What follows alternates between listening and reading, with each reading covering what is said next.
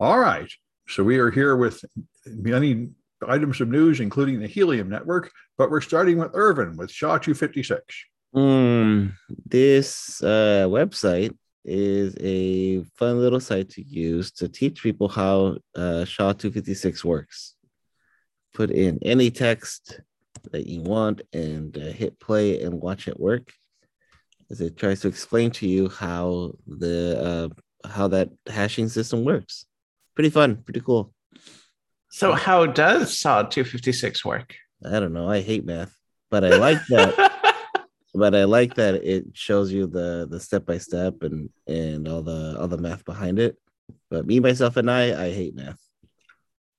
Well, you join most of our students that way. They always Yeah, hide from the math. I mean, we have computers in front. These are massive calculators. Why do I have to do math? Well, math is good for you. Meh. So is suffering, but I'm okay with going away from either. You're missing out. All right. I don't think so. Well, Alan has got a vaccine. Yes, more depressing Omicron variant news and COVID news. A very small study involving macaques has been run using a Moderna Omicron specific vaccine. And the results are not encouraging at all. The Omicron variant specific vaccine provided no more protection than just the regular old original version of the vaccine. Well, yeah, but the original one protects you from hospitalization and death, so that's not nothing. Well, it's not nothing. That's true. And so that's a great thing because apparently we can just continue using the original version. But there are a couple of bad takeaways from this, if you will. First of all, if this new vaccine doesn't really work against Omicron, that means it will continue to spread. And so people just won't have enough neutralizing antibodies that really are effective against Omicron, which means that people who are vaccinated will get infected and will then go on to infect others, meaning that there will be no end of infections. Well, it's falling down apparently, which is sort it's of already puzzling. peaked. It's already peaked, yes. So why does it fall down? Apparently, infection must convey at least. I mean, the other study I said that Omicron does not even give you immunity against Omicron. You can catch it again. Right. But it's falling, so there must be some effect. Well, that's absolutely right. Although you have to keep in mind that there are many confounding factors, including that people simply are not going out as much now as they did in the past before the pandemic. So people have modified their behaviors, even if official policy isn't dictating that people. Yeah, but not within the last 4 weeks. They haven't modified it. Well, if you look at the Google, I forget what they call it, the Google tracking COVID-19 pandemic activity monitor, you'll see that in many counties, people's activity is way down. If you compare activity at work or activity at entertainment venues versus pre-pandemic levels, it's off by 20, 30, 40%, depending on I would think location. even more, yeah. Yeah. I interestingly see the reverse. The last 3 weeks, the beginning first 3 weeks of January, there was a definitely dip in people out and about, but the last 2 weeks, there's been a surge of people out and about. I think a lot of people are just had it with COVID and they're going back to normal life. I'm not among them, but I think a lot of people are. Well, that's certainly true, but I don't think we should necessarily count on vaccines saving us, because that's what this admittedly very, very tiny study shows. And by the way, by tiny, I mean, I think they inoculated 7 macaques. Yeah. But I mean, 7 individual animals. So just a tiny, tiny little study, but macaques are probably the closest relatives to humans when it comes to this type of trial. I mean, I think the point is the same thing happened with Delta. The variant-specific vaccine was no better than the original. That's right, and also beta. Yeah. So the idea of making a new vaccine for each variant turns out not to be worth the bother. Yes. And part of the vaccine hesitancy comes from this irritating fact that even if you get the vaccine, you can still spread it. So you don't really get back to your normal life. So far, we've been okay with just the original wild type vaccine, but the coronavirus continues to evolve and mutate. And Omicron already has evolved further than any other past variant, and significantly so. Yeah. So at some point, you have to wonder if the virus simply evolves completely and escapes the vaccines completely. Yeah, well, that's true. Well, I have a conspiracy theory for this now. Oh, what? Well, let's hear it. We need to get kicked off. Right? No. Don't call it conspiracy theory. Call it a scientifically in need of validation theory. Yeah, what if coronavirus is just a new form of birds aren't real? It's all nanobots from the government. Oh, well, that's been around for a long time, that it's some kind of intentional attack. You heard it here first, folks. The coronavirus is an intentional attack. Oh, I heard that from my source of conspiracy theories years ago, that it's all a plot to wipe out all the people so the rich can get richer because they don't need the slaves anymore. That's been around for a while. There we go. Okay, now YouTube's gonna keep our video up forever. Yeah, no, that's right. That's right, because that's what they like. What they don't like is these Allen type scientific things. They kick us off for that. All right, so I've got helium, which this is actually what I thought IOTA was going to be. This is crypto actually doing something. So the idea is you can get a Wi-Fi hotspot, but the helium hotspot costs $500 and goes hundreds of times further than normal Wi-Fi. So you can put it up and I guess cover like miles of range. And if you do, everybody can use peer-to-peer networking with decentralized to get some traffic through. And this is what the Lime scooters use. You abandon your scooter on the street and it somehow has to signal where it is back home. And it's also what the new smart mousetraps use. That's what the world needs, smart mousetraps. And anyway, the point is this is making an alternative internet without any central points. And you are now motivated because your helium hotspot rewards you as people use it with helium cryptocurrency. And they say you can actually make money by putting one of these things up if you're in an area where enough people use it. And it is an example of cryptocurrency actually serving some kind of purpose. And this is what people said in the early days of cryptocurrency, is that if you could get micropayments, it would be an alternative to the ad-supported internet. You could pay like 1/10 of a cent to view a page or something. And it is possible to do that with crypto, although very few of these actual productive applications appear to have occurred. So it's interesting. I'd like to know what protocol this is and how it can go so far and such. It must be a different wavelength of radio, I guess.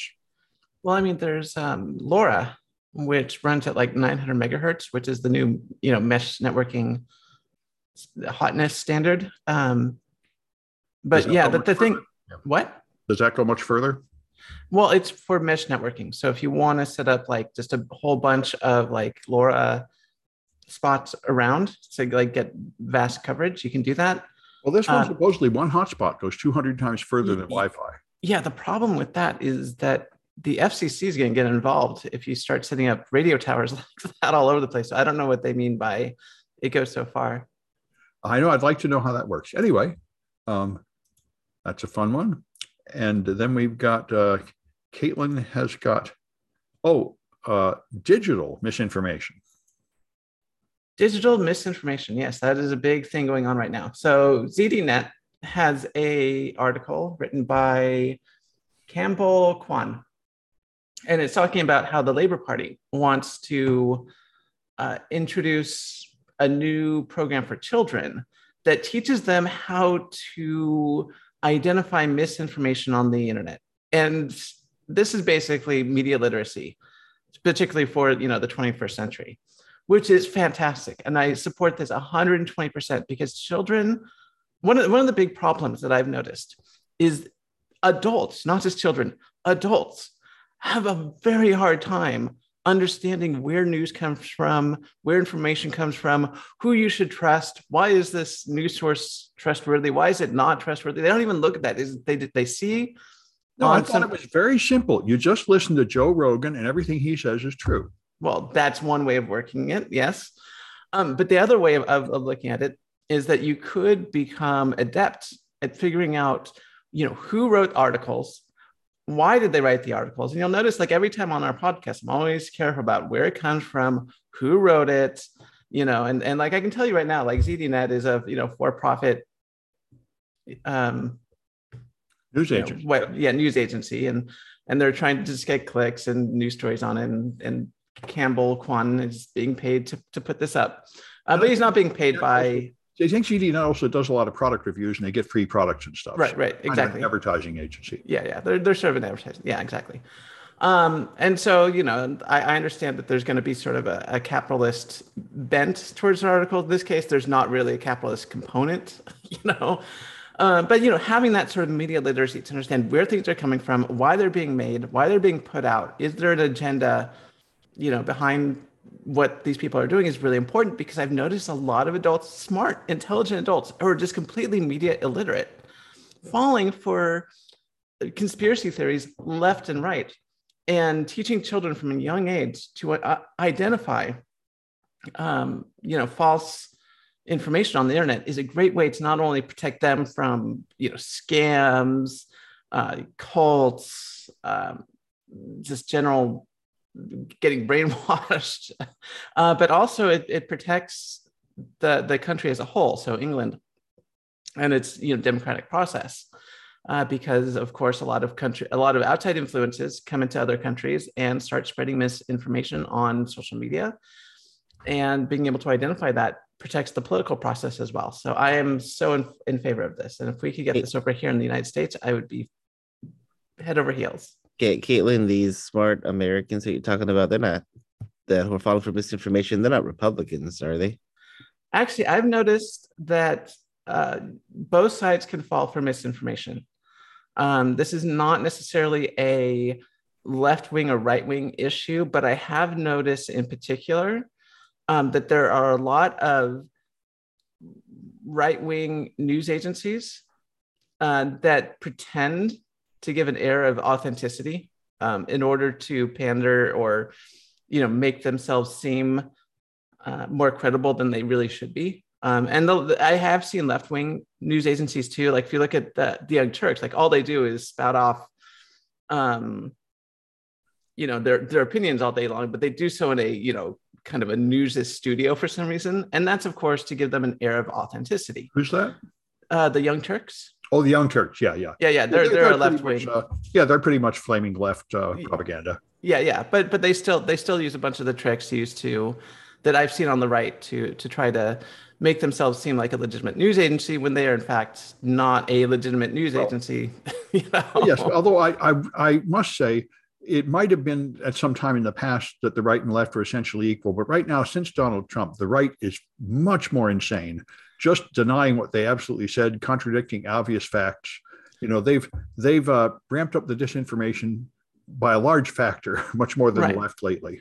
Right. I mean, and in particular with disinformation, I think you're right. I think that in terms of outright lies, outright creating fabrications, sort of the right media has a monopoly on that at the moment.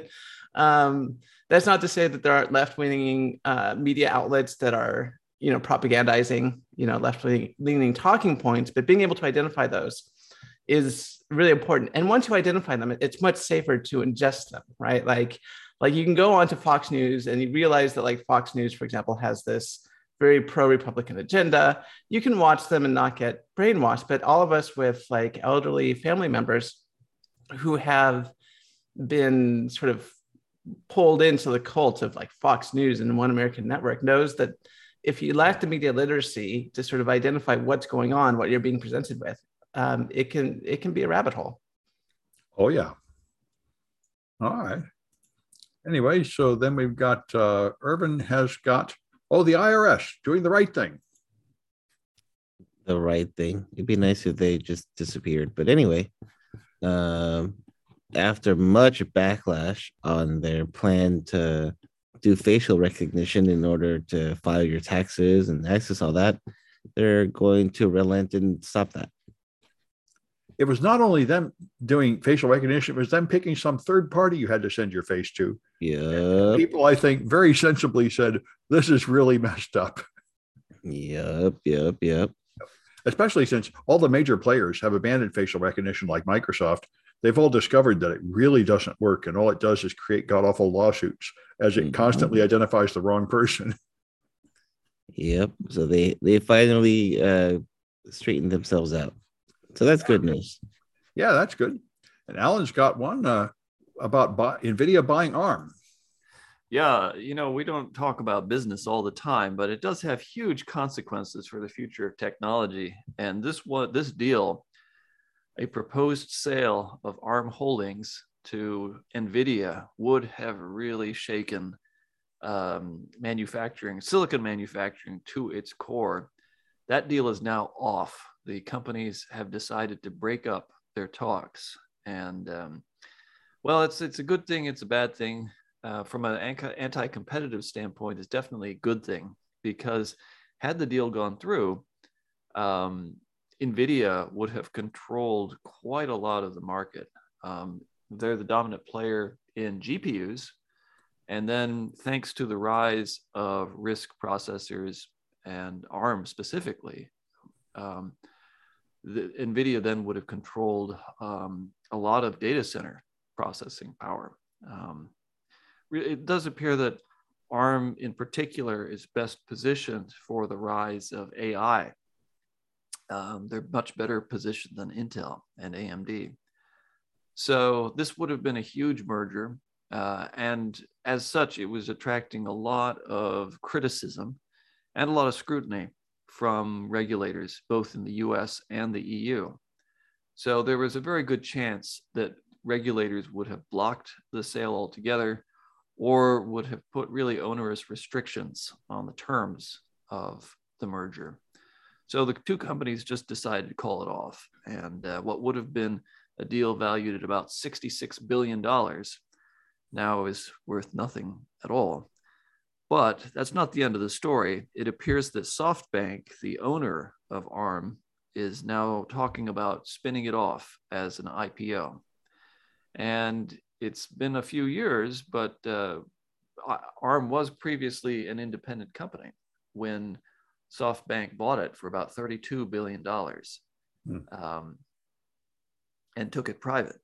So it appears that it's going to be spun off once again, but as a much more valuable company. Not as valuable as $66 billion, which would have been about doubling SoftBank's initial investment, but still, it'll be worth more than $32 billion. Mm-hmm. All right. And so then I thought, I was surprised to see this. So Google Cloud is going to turn on a feature where it will scan your RAM and notice if you're running a crypto miner, because this is a huge problem. They say tons of cloud machines get infected with crypto miners, and then they go on a local network and infect all your other machines.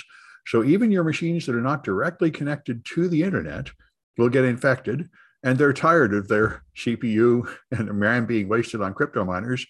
So they're adding virtual machine threat detection currently as an optional feature to your virtual machines, but they say it's probably going to become standard pretty soon, because I've certainly seen plenty of my cloud machines get infected by crypto miners. It happens a lot. So I think this is a step forward. So are they going to shut it down when it happens? Are they going to stop the process when it happens? Like, what's the concept? Currently they do. I've had plenty get shut down on all the cloud services when they get infected, but apparently some infections are not getting automatically shut down. And I don't know. That's a good question, what to do when it's detected. I suppose since you're controlling it, you can configure what it'll do when it's detected. I wonder if they're going to have like a back-end root access. Well, they always do have back-end root access. All the cloud services I know have like an emergency password recovery, except Azure, where it's essentially impossible. I know you can at DigitalOcean. You can do a password recovery. I'm not sure about Google, but the DigitalOcean has backdoor root access to all your machines. Anyway, so Caitlin has got nanowire. So what is nanowire? Yeah, nanowire. So this is really interesting. So 8ZDR, this stands for, it's a German, this is a press release from a German corporation. It looks German, Helmholtz-Zentrum Dresden Rosendorf. I would say that sounds kind of German. Yeah, it does sound kind of German. So this is a press release, and they're talking about nanowires and what they're developing with nanowires. So keep in mind, this is a press release, so they're putting a big spin on this, nanowires. This may not be as big as they are claiming. We'll have to see from a non-biased source. Of course, they're going to say that these are the best things ever, but they have published their findings for peer review. So what's going on? What's a nanowire? Well, it turns out if you take gallium arsenide, you turn into a very thin wire and add a bunch of tension to it. You require, how do I put this? Effectively, and this is the way that the article puts it, effectively, the electrons lose mass. Meaning that you can start the flow of electrons with less energy effectively. I say effectively, okay, like they're not actually like becoming like, less massive electrons. They just affect, but the idea is that supposedly the electrons in the wire can get going faster with less energy. And now I do want to point out at this point, there is a common misconception in electricity that electricity is just a bunch of electrons going in a circle, in a circuit, and that's electricity. And that's not electricity at all. Those electrons going around in a circuit is what creates electricity. But it's not electricity in and of itself, right? So what happens is that you have these, positive nuclei of atoms and these negative electrons. And then when the electrons start flowing, and they flow at usually a very slow rate, the electron drift is very slow. They just sort of creep along the wire. But the effects of relativity affect what's going on. So to the electron, it looks like the positive nucleus has shrunk. And so there's a differential charge, I should say. And from the point of view of the protons, it looks like the electron has shrunk because of length contraction. And so once again, it looks like there's a charge differential between the positive nucleus and the electron. And that's what electricity is. So it's that explanation sounds totally bogus to me. That is one of the things that really takes a while to understand, to get over with electricity. Because if you work on diagrams, traditionally you look at, you sort of run the circuit from positive to negative. And that works perfectly well. That's a great idea. That's the conventional current, design method that we use when we're designing circuits. However, if you look at where the electrons are actually flowing in the circuit, they're flowing from negative to positive. So they're flowing out the negative end of the battery to the positive end. So why aren't we like measuring electricity that way, from the negative of the battery to the positive end of the battery? And the reason why that is because that flow of electrons is not electricity in and of itself. It's what's creating the electric field, and that electric field is what we consider electricity. So you're creating fields around the wires, and those fields essentially create something called a Poynting vector. And a Poynting vector is the direction in which energy flows in the wire. And so you can model the conventional current from positive to negative, because you're working with electricity, not a flow of electrons. So what's the advantage of these nanowires? They're like, okay. So yeah, back to the nanowires. So the idea is that because it is easier to get the electrons moving and creating those electric forces, I assume that means that they can switch on and off faster. So you get faster chips, right? So you can speed things up significantly. You put those in microtechnology, you get these nanowires in, you can create faster transistors. So they'll put these things on circuit boards, I guess. Well, not on circuit board, in like silicon chips, or I should say gallium arsenide chips. Oh, inside the chip. Right, inside the chip, as like a substrate layer. So they'll go a really short distance. They'll go very short distance. These are nanowires. They're going to break really easily. The only issue, and this is what I thought when I first read this, is that they're going to create a bunch of capacitance if you put them near each other. Oh. And the article does mention this. They don't use the word capacitance, but they say like, oh, they're going to leak information to each other. Like, yeah, no, that's capacitance. They're gonna, you have these like bare wires that supposedly handle a bunch of current really quickly, go up and down in current really quickly. You're going to create a bunch of capacitance. You put them close to each other, and these are nanowires, so they're going to be very close to each other. So they're going to have one of the big shielding between them or something. Yeah, they'll have to figure out how to get them close to each other, and not have the capacitance ruin your circuit design, which is a huge issue when you're working on things this small. Having signals leak from one component to the next. But Moore's law is still holding true. People are still finding innovative ways to shrink and make circuits faster. So here we go. Supposedly nanowires are going to make things even better. Yay. Well, good. All right. Well, Irvin's got a new class for our schools. A new class, more like a program that Google's rolling out, where the Acers and the Lenovo's can get fixed by the students. Sounds good. I think sounds good. Great way to introduce A+ stuff. Yeah. And get the students some experience. Yeah, repairing broken computers is a classic beginning computer class. Yep. Yeah, good. And Alan has got Amazon's Toll Road. What's this? Well, it's a report from the Institute for Local Self-Reliance. And it's down, apparently. Anyway, go ahead. Oh, it is. Oh, Does seem to be down anyway. At any rate, they have a very interesting report that was released actually at the beginning of December 2021. So this is a bit old, but this didn't get a lot of attention. At least I didn't see it. And it's quite a revelation, at least in my eyes.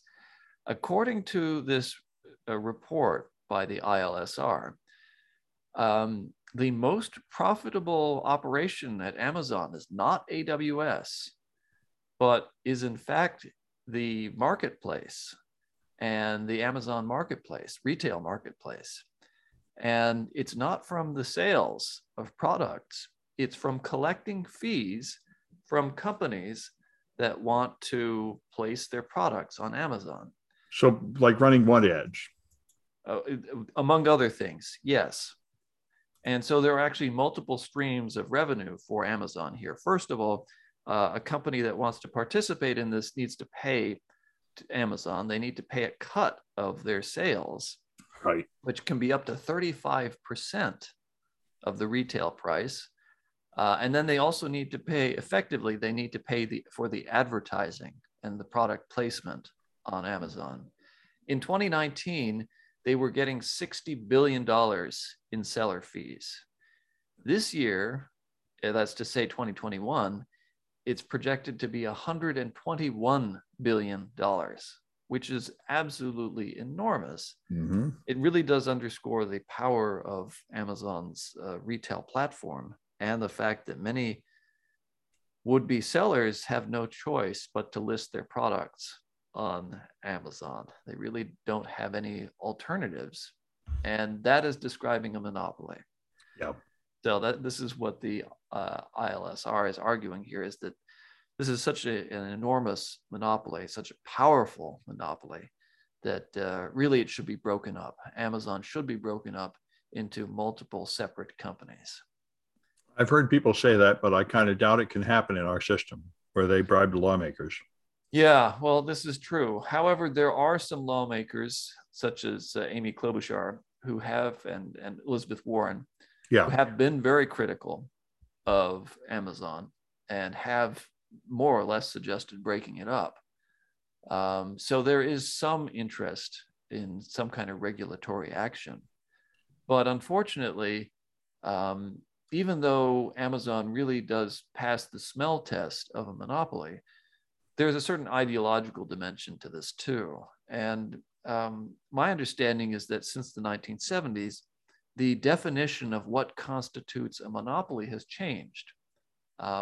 This in part due to some legal writings by Robert Bork, a very controversial Supreme Court nominee from Ronald Reagan.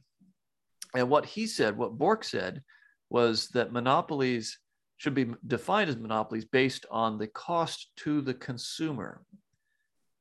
Right. So if there is a monopoly, That is to say, a single company that is in a dominant position, and that single company raises prices to the consumer, so the consumer ends up paying a lot more money. That's a monopoly. But if there's a single company that's in a dominant market position, however, the price to the consumers does not go up, then that is not a monopoly. And this is what Bork argued, and this has actually come to be accepted in regulatory and economic theories, that monopolies only exist if there's excessive cost to the consumer. Well, it does seem to make some sense. Well, from a certain point of view, yes, but of course, consumers are not the only entity in the marketplace. And in this case, we have other companies that want to sell goods, and they can't because of Amazon's market position, market dominance. But if you were to sweep in and break them up, and the end result is the prices went up for the consumers, I don't think very many people would say thank you. Well, the question is, would they actually go up? Right. And I don't think that's at all clear or at all settled. Logically, the reason why Amazon's able, the reason why Amazon's able to keep these low prices is that, well, they're essentially dictating it themselves. Yeah. So Amazon, even though it's keeping costs down to consumers, it's taking money out of the pockets of the sellers. That's the issue. I suppose. I wonder if there's just a free market solution. I wonder if somebody else like Walgreens can just try competing with Amazon. Well, I mean, this is why there's government regulation, is that sometimes the free market isn't so free after all. Yeah. And it's very easy for companies to develop a dominant position in the market and then do everything in their power to maintain that dominance. And it's not necessarily because they're a better company or they're leaner or more efficient or whatever. It's just that they're more ruthless or they got lucky. And if you look at how the tech industry is structured today, we have a lot of monopolies. When it comes to retailing, Amazon is certainly approaching monopoly status. When you look at advertising, it's Google and Facebook. Well, I think there is a countervailing force naturally there, which is what Bill Gates said when they tried to break up Microsoft. So you don't need to break us up because we will just collapse pretty soon anyway, because tech keeps changing. We can't keep up. And there's natural inertia. Once your company is big enough, it's not nimble enough to adapt to the new changes anymore. Well, there is some truth to that. And if you just look at the internal product development efforts at, say, Google and Facebook, they don't have stellar records at all. Yeah. But what they do have is cash. Yeah. And so what they have succeeded at doing is buying companies that show promise. Well, so that works for a while, but then you eventually hit like Facebook. Facebook appears to have destroyed itself through their inability to innovate, to where they've thrown everything behind the metaverse, which seems to be complete garbage. And Facebook has actually just for the first time ever seen a slight decline in the number of active monthly users globally. And a huge loss in their market capitalization. So I think even the mightiest of them all, Facebook, does seem to be collapsing just through its inability to innovate. Right.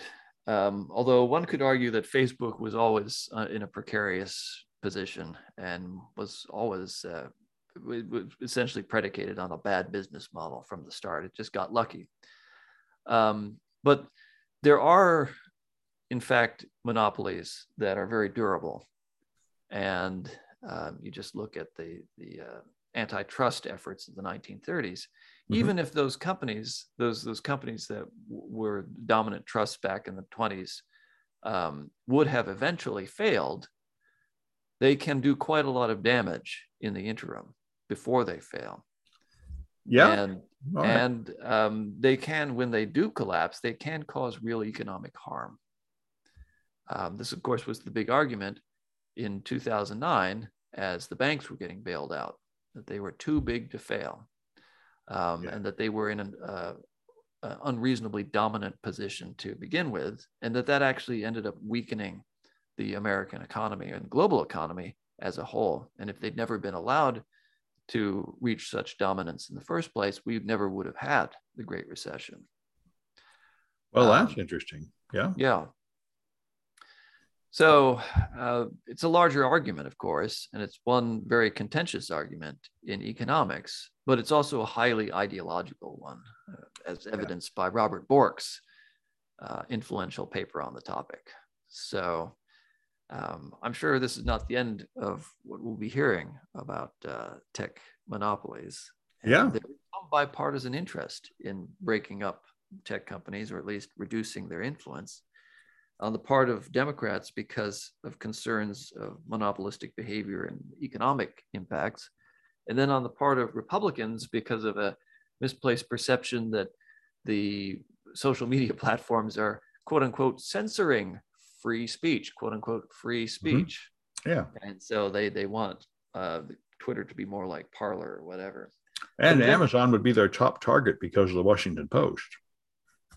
Yeah, well, yes, except Amazon's probably more generous with its campaign donations. I don't know if it can possibly win back the love of Republicans after owning the Washington Post. Anyway. Oh, I'm sure they'll find a way to make it work. Maybe. Well, anyway, I found an article about Parkinson's that I was amazed at. Apparently, this is a well-known phenomenon among Parkinson's doctors. You know, people with Parkinson's lose the ability to move, and they can't get in later stages, they can't get out of a chair. And there's famous cases of guys in a wheelchair with Parkinson's, but when an emergency happens, like his toddler is about to fall down the stairs, he just gets up and rescues them. And they're aware of this. They call it the placebo effect. If you have a state of high emotion, they gain back all their mobility. And they have a video of a guy who has Parkinson's and can't even walk at all in a wheelchair, but he can ride a bicycle just fine. And when he gets off the bicycle, he can't walk anymore. And so they say there is apparently a second channel in the brain to control your motor neurons, which only takes effect in states of high emotion. And they just want to figure out how to activate that more and reach. So apparently, this is amazing. It reminds me of that movie, I think, Awakening, where there are these people who have been in a coma for 20 years and they found a drug that wakes them up and they're perfectly fine for a few months and then they fall asleep again. But, apparently the necessary hardware in their brain was not gone. It was just switched off. So this guy is trying to refine and turn on this stuff called paradoxical kinesia, which is pretty amazing. Anyway, and then Caitlin has got the Large Hadron Collider. Yes. So in a while. Right. So we haven't heard about the Large Hadron Collider in a while. And unfortunately, I have sort of bad news regarding the LHC and its use of GPUs. So SciTech Daily has an article written by CERN. What? Okay. Apparently this is a press release by CERN. So it's talking about how CERN, the people that run the Large Hadron Collider, are upgrading all their equipment to use a lot more GPUs. So we're already in a GPU shortage. We have Bitcoin and a bunch of crypto miners buying up all these GPUs and raising the prices, and no one can get a GPU. And now a bunch of data centers need to buy up a bunch of GPUs as well. So yeah, if you were hoping to get a GPU anytime soon, this is not going to help. And obviously the LHC needs those GPUs more than the average consumer needs them. So, I mean, if you had to choose between giving out GPUs to people to play games or using the GPUs for, scientific research, obviously scientific research is more important, but there's just such a shortage right now. And I don't know when it's going to end. This has been going on for well over a year. And it's stalling everything. It is yeah. Well, the flippening next year, Ethereum is going to quit using proof of work. That should free some of them up. That should hopefully free some of them up. Yeah. But as we see, there's new, there are new sinkholes for GPUs to fall into. That's true. Yeah, it's like at the LHC where they need them for research. So. Oh yeah. All right. Well, that's it for this one, and we'll be back on Friday.